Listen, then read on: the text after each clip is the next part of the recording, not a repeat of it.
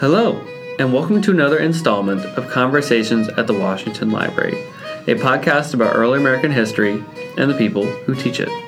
In this episode, Dr. Joe Stoltz sits down with Tom Clavin to discuss his new book titled Valley Forge. As a friendly reminder, there is still time to register for our upcoming Ford Evening Book Talk featuring Chief Curator of the Frick Collection, Xavier F. Salomon, who will be talking about his book, Canova George Washington, on June 4. More information about the event can be found on the webpage for this podcast at www.mountvernon.org/podcast. As always, please be sure to subscribe to this podcast series so that you do not miss an episode. And without further ado, we join Dr. Stoltz and Tom Clavin in the studio. Hi, Tom. Well, thank you so much for coming on the show today with us. Oh, my pleasure. I was looking forward to being here. So, Valley Forge, I've heard of that. Mm-hmm. I suspect a lot of our listeners have. But before we get to your specific book that we're here today to talk about, would you mind just sort of giving our listeners sort of a background on who you are and how you came to the topic of Valley Forge? Well, I'm somebody who writes solo books, and I also write with Bob Drury, who for many years has also been a very good friend in addition to a collaborator. Valley Forge is the sixth book that we've done together.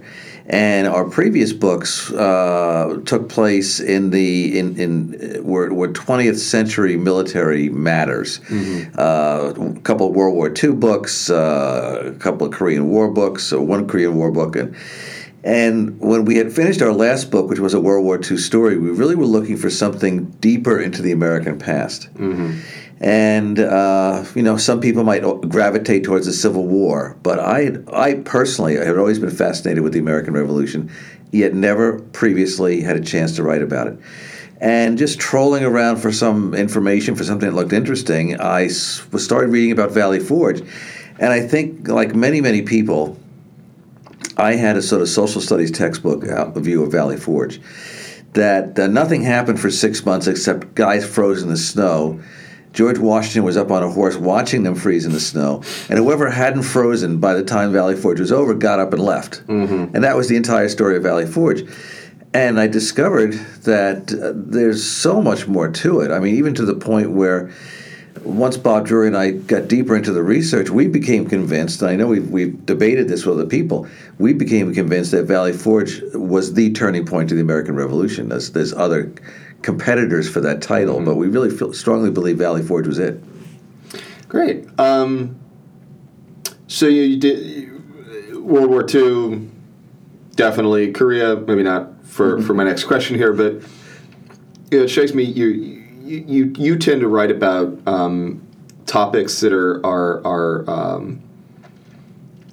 big in the American psyche, mm-hmm. and that especially when it's a little easier when you're doing more modern stuff to have stuff that still resonates today. How has the response to the book been, and sort of that idea of to put, whether it was the turning point or not, it's still one of the foundational moments in this country's history. And how did you approach that? Well, I think one way we approached it is to really dig deep into the story. I think you're perfectly right that it's one of the foundational moments in our history, but I don't know that it's appreciated as such mm-hmm. by a lot of people. Again, a lot of people have heard of it, and in a social studies textbook, there may have been a very short description of it, or nothing more than an illustration. Mm-hmm. During the winter of 1770-78, George Washington's Continental Army was in Valley Forge, and then cut to the next, more bells and whistles. Mm-hmm. So we wanted to dig really deeper into it, especially George Washington as the focus. I think people who read the book will discover that there's even, if you needed any more reasons to admire George Washington and how important he was to the American Revolution, then I think our book Valley Forge does that, because it was his leadership, his resiliency, his fortitude, his compassion, and you can put a whole bunch of other words in there, that I think that really made the difference in that army surviving Valley Forge. So I think we're much more, because there was no battle of Valley Forge, mm-hmm. so you really don't have an opportunity until you get to the Battle of Monmouth Courthouse at the end. You don't have an opportunity too much in the book to have action scenes take up a lot of the pages. We really burrow into the characters who were there. obviously George Washington as the lead character, but the Marquis de Lafayette, Alexander Hamilton, who was Washington's right-hand man through Valley Forge and through much of the Revolution, Baron von Steuben, who was the Prussian officer who came over to train the Continental Army, and there's a whole even Benjamin Franklin is a character because it was during Valley Forge that he made the breakthrough in Paris that brought the French in, and some of the events at Valley Forge had an impact on that. You have future characters who were there at Valley Forge, Washington's junior officers, John Marshall, who later became Chief Justice of the Supreme Court, James Monroe, who became the 6th President of the United States. So it's very much character-driven, and every so often we do get to pause because there was some interesting action going on, including an attempt to depose Washington as Commander-in-Chief. So I think what we found was Valley Forge, sort of ironically, being that it was a wintry wasteland for much of that time, was really fertile ground for a lot of the stories and characters that were very important to the American Revolution, right in the middle of it. Mm-hmm. No, I love your point about it being so character-driven. Now, let's talk about some of those characters. Who's your favorite character that you either discovered that you didn't know, and obviously these are all historical people, right? Yeah. But that you either discovered that you didn't know about before, or that maybe you got a new sort of interpretation of, or sort of a new awakened appreciation of? Well, there's no doubt in my mind that I really felt strongly connected to John Laurens, and he's the founding father nobody knows, and so people listening to this is going to say, okay, so who is he? Yeah. He was 22 years old. He became during Valley Forge encampment Alexander Hamilton's best friend. He was one of the surrogate sons George Washington had at Valley Forge. He was from South Carolina. During the Valley Forge encampment, or I think right before, his father, Henry Laurens, became the president of the Continental Congress, or what was left of it, because they had been chased out of Philadelphia and were barely hanging on in York, Pennsylvania.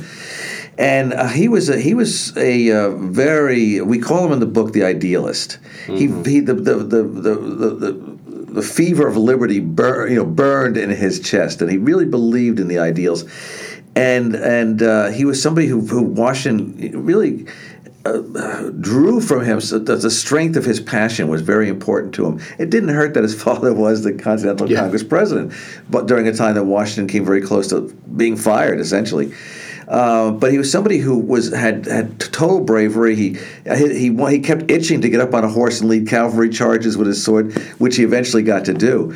But he was such a fascinating character, and we have access to. I mean, other people get access to. It wasn't like we bribed him. Great grandson, but there's a couple of volumes of his correspondence written at Valley Forge, and he was an incessant letter writer. So much of his voice is actually in the book, and I would guarantee that many people who consider themselves experts in the American Revolution, they may have heard of John Laurens, maybe even in passing, but who he actually was, and the years he spent until. I mean, he's called if he had survived and he was killed during the war, he would have been like Hamilton and Jefferson and some of those other people, one of the founding fathers. He would have been a Secretary of State. He would have been a Secretary of something. He would have been the head of the Army at some point. And a great life was unfortunately taken towards the end of the war. Yeah, and just to be clear to our listeners, this is not a setup at all when I say this next part, but I'm really glad you brought up Henry Laurens, and I'm really intrigued by one of the things you said there, that if he'd lived longer, what an impact he probably would have had, because John Laurens. John Laurens. Because I was actually just earlier today having a conversation with one of the groups that was visiting here about Washington and the issue of abolition, and one of the things we were discussing was Laurens and Hamilton's and Lafayette's sympathies for abolition. And these are guys that are debating this constantly at the dinner table at night with Washington. And it really would have been interesting to see if you'd had sort of an outspoken, politically connected abolitionist from South Carolina that would have gone back to South Carolina it would have been interesting to see what would have maybe come out of that. Yeah, that's a very good point, especially if he had survived the revolution. He would have gone back to South Carolina as a war hero. I mean, he had great credentials. And that kind of gravitas and that kind of in-the-trenches experience that he had, he very much was for abolition. He kept pushing Washington and pushing his father, and he's a guy from South Carolina, to raise units of black soldiers and have them fight side by side. And there was a couple of times Washington even sort of gave, okay, let's try it. It never quite worked out, and then he ended up being assigned to other things. I mean, he was a diplomat for a while. He was back as an officer in command of a fighting unit. So I think when your original question about who is a surprise, and John Lawrence definitely fits the bill with maybe a second place, a third place going to David Bushnell, the man from Connecticut who created the United States military submarine warfare program during the Valley Forge encampment. Well, let's talk a little bit about that, because some of us are like submarine warfare. I know. I've given talks, and when I get a chance to mention David Bushnell, I can see people in the audience nudging each other and said, "This thing just went off the rails." But he was an eccentric inventor from Connecticut who actually designed and built a submarine. Obviously, a very crude one, and he also created a torpedo. And he approached Washington, I believe it was in January 1778, during the Valley Forge encampment, and said, I'm going to put this thing in the water. It's going to go underwater up to the flagship of Admiral Howe in Philadelphia Harbor and blow it up. And Washington was perplexed, to say the least. But he said, you know what? We don't have much else going for us right now. Go for it. What's my cost? There's no downside here. Yeah. Take Sergeant so-and-so and put him in the submarine and see what he does. Yeah. And this thing almost worked. There was kind of a funny reason why it didn't. Nobody knew until the submarine actually got up to the Admiral's flagship that below the waterline was lined with, I think, copper. So he couldn't screw in the torpedo and back away and have it detonate. But the concept was shown that you could actually put a craft under the water and go undetected up to a enemy ship and do something with it. So it would be decades until something really practical came of that. But as far as early as January 1778, it showed that there could be a submarine that could be used as a weapon.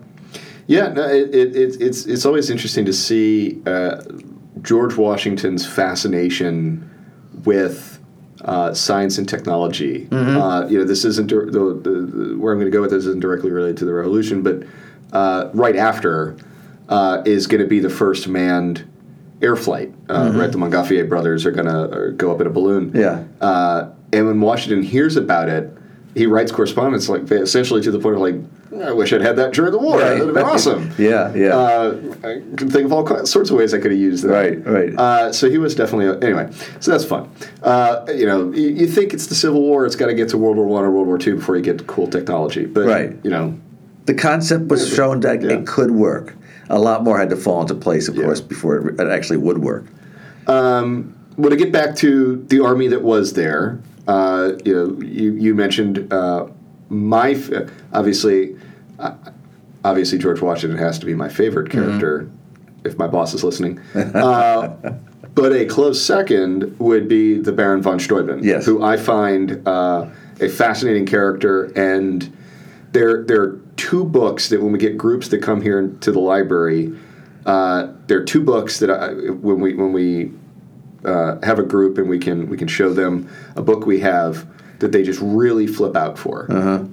One of them is Washington's Acts of Congress. It's his working copy of the Constitution, where he actually has notes as president about how to be president. The other is one of von Steuben's manuals. Drill manuals, And especially any group from the U.S. Army to this day just absolutely geeks out when they see it. So who was von Steuben? And why are these people geeking out about this drill manual? Well, von Steuben was somebody who was a Prussian. He came from a Prussian military family, and he himself became I think the highest rank he rose to was captain in the army of Frederick the Great. And at the time of the American Revolution, he was out of a job. He had been connected to a couple of scandals in there, and the army had been downsized. And he made his way to Paris to basically beg for a job from Ben Franklin. Say, can you give me a commission and send me to the United States and put me on the payroll, and I'll do whatever I can. And the French also found out about him, and they sort of winked and said, you know what, why don't we send him over there? We'll fake his resume and send him over there because he could also spy for us and let us know how bad are things there. I mean, maybe we shouldn't come in on the side of the Americans if they're hanging on by their fingernails, which they pretty much were.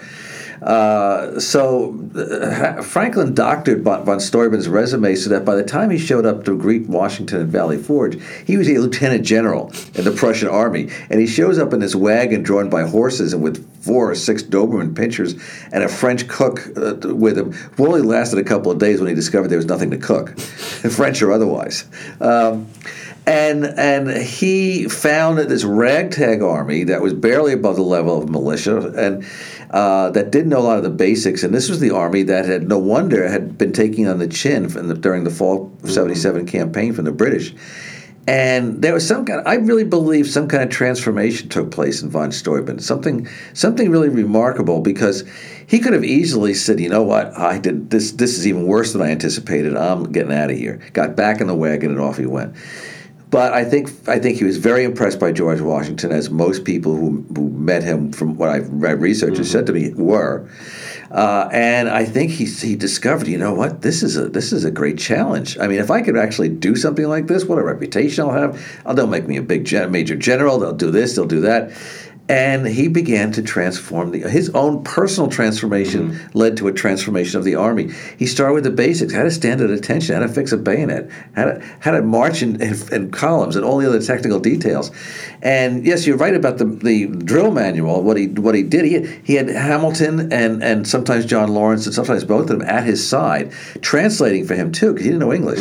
So when he was giving instructions or cursing at the soldiers, he would have to translate from Prussian to French, and they would translate from French to English the curses. And so, but they were keeping a manual of all the instructions, so that by the time that weeks and weeks had gone by, and it actually began to look like a professional army here for the first time in the war, they had the how-to manual basically. And after the war, if I have it correct, I think it was until like 1815, 1820, it remained for the U.S. Army the main manual on how to drill your troops to be a professional soldiers. And he did get his wish that he did become a major general in the American Army. He saw action in the Battle of Monmouth Courthouse and in other actions. And the very last letter that Washington wrote when he was stepping down as commander-in-chief of the Army was to von Steuben, in which he thanked him. Washington realizing that there might have been a way they would have stumbled their way towards independence anyway, but beginning with the Battle of the Monmouth Courthouse in June 1778, that was where the Americans showed the British that they were not going to be pushovers any longer, and the British were gobsmacked. They couldn't believe, who are these guys? These are the guys who used to kick around whenever we felt like it. They're actually showing some fight and some professionalism, and I think that's another reason why Valley Forge was a turning point in the war. Yeah, so I almost took the time to just in our own catalog here at the library look how many books on Valley, or at least with the subject heading Valley Forge, we have. I didn't, but I'm going to still guess that there's more than a few. So what makes your book different? And is there anything sort of new you discovered, or sort of new arguments that you're bringing up? Well, that's actually kind of a two-part question. Yeah. To answer the first part, there's a lot of books out there that we found that were for young adults, middle school students, that pretty much say a lot of the same things that our social studies textbooks did, which is not very much went on. And as far as a book for grown-ups, for a mainstream market, yes, there have been books you could talk for an academic market, a scholarly market, university press, things like that. We wanted the Valley Forge story in all its complexity and character-driven and its importance to be told for a wide audience. And we wrote it for a wide audience. I don't mean we dumbed anything down. But what I mean is we think it's accessible. We think you want to keep turning the pages to find out what happens next, even though the framework of the story is 6 months in lousy, horrible winter conditions. So that was what what we're trying to do, because we didn't think there had been anything, at least in recent years, for a mainstream audience.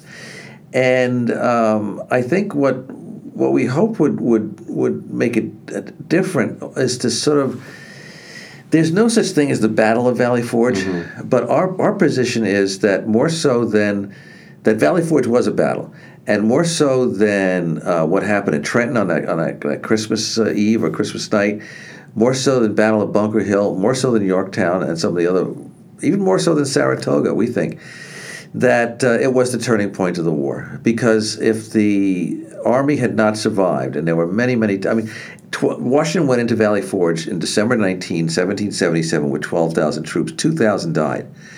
It was a battle against everything, the elements, disease, all that kind of stuff.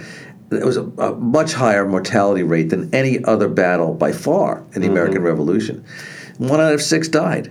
So it was a battle for survival. If that Continental Army, as Washington feared several times that it was going to disperse, it was not going to cease to exist, then there's a good argument to be made that come spring of 1778, the revolution was over. The British leave Philadelphia, and basically, if there's anything left to do, it's a mop-up operation. And what's left? You think Gates at that point was going to be able to take command of a reasonably formidable army that was going to do anything? Washington himself might have ended up being captured and imprisoned. So we may have eventually down the road still, I think the forces were that independence would have eventually been gained no matter what. But the story of independence as we know it would have been dramatically different, we think. Well, and this might sound weird, but I'll give an explainer at the backside. One of the things I really liked with your book is that you actually stuck to Valley Forge. And what I mean by that is there's a lot of books that claim to be about Valley Forge, but then spend a lot of time talking about the 6 months before and in the Philadelphia campaign in general, and then a lot that talk about the Monmouth campaign after. And so actually a lot of books about Valley Forge only end up being about a third of the time, roughly, on Valley Forge. And so I think that's something you all did a fantastic job sort of crafting the narrative of to keep the focus there. And I really like something you just said there with there was a battle. It was with the elements. It was with the high politics of the country.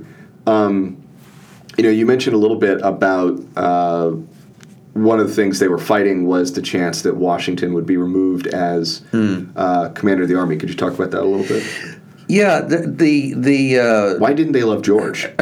Well, there's more than one reason. I mean, let's to be blunt about it, Washington was on a losing streak for pretty much all of 1777. Things had started out good because of the Washington crossing the Delaware and that surprise attack. But let's put that into perspective. It was ultimately not a major battle that we won, and it didn't really change the course of the war by any means. And much of, especially in the fall of 1777, you have Brandywine Creek battle that was lost. The Germantown battle was lost. You have Paoli massacre. Anything that has massacre in the title doesn't turn out well. And you have this army staggering into Valley Forge as what even some of the people in Congress were saying this is where our revolution dies. So Washington was on a losing streak. You had the comparison to Gates, Horatio Gates, with the Battle of Saratoga. Even though for much of that battle, Gates personally never left his tent. Benedict Arnold played more of a major role in that. Not victory. That Arnold's going to be grumpy about that at all. Right, I know. So there you have what seems to be, here's Plan B just popped up out of nowhere. Yeah. And one of the points we make in the book, too, is that the Continental Congress that had elected Washington commander-in-chief in 1775 had dramatically changed its composition by the winter and spring of 1778. And so there were a lot of different lawmakers who had not been part of that vote for Washington. And also, many of the congressional delegates at that point, they never even met the man. So there wasn't that kind of personal connection. That they had not been subjected to the personal charisma that he had. That really could work a room. And so they were somewhat grasping at straws. You had regional differences. I mean, John Adams had never been Washington's biggest fan, and so he wasn't exactly going to put out any fires to maybe replace him as commander-in-chief. I think Washington had the political acumen to beat back this effort. Sometimes it's called the Conway Conspiracy, which doesn't do justice to the full nature of it. But to beat back this attempt to what was a coup, basically, to usurp him and put somebody else in his place. It also helped that who were your main candidates? Gates and Charles Lee. And neither one of them, both were pretty inept. I think both were British-born. Lee certainly was. I think Gates was too. That's not exactly who you want fighting at the head of your army fighting the British, your main military leader. So it is I think stunning in retrospect that during the Valley Forge encampment, part of what Washington had to devote his time to when he was being tugged in all different directions was saving his job. Imagine how our history would be different if the attempt to overthrow him had been successful. I can't imagine any other American military leader that would have been, come close to what Washington did. Because even the thing with Gates is that, he and Charles Lee they're both British-born, and they also both weren't used to the sort of militia, colonial/state militia differentiation between the armies, and they could both be a little heavy-handed. I mean, that's even with Gates during the Saratoga campaign. He wins, but he makes a lot of political enemies up there in northern New York because he's just so heavy-handed with the militia. Because he's a regular. And they both had huge egos. And not that Washington did not have an ego. I mean, it would be ridiculous to claim he did not have an ego. But the ego was secondary to the ultimate goal, which was to win the American independence and to be victorious, to fulfill the job he was given. And that kind of selflessness, that level, did not exist in the hearts and minds of Charles Lee and Horatio Gates. And it's that high level of selflessness and idealism and perseverance and resilience and personal bravery that Washington had too, that you don't find that combination to that intense degree in any other military leader. Somebody could argue that Nathaniel Greene was a very, very fine senior officer and loyal to Washington, which he was. I still don't think that if Nathaniel Greene had even replaced Washington, we'd still be talking about the rest of the American Revolution like we do today. So I think that I had admired George Washington when I was a kid. I liked to read about him and everything, but I really just fell in love with George Washington all over again working on this book, to find out, to be reconnected and to rediscover the amazing qualities that he had, and that he really was indispensable. Well, I don't know that we're actually going to find a better note to end on than that line right there, because I think that just made our entire board of directors happy. So I will just end it there. Thank you so much for coming on the show, and people should definitely take a look at the book. There will be a link to purchase it on this episode page, mountvernon.org/podcast. Okay. I love to talk about Valley Forge. I'm glad for the opportunity. Oh, no, thank you. Thank you for listening to this episode of Conversations at the Washington Library. Be sure to subscribe and follow this podcast on iTunes or wherever you get your podcasts.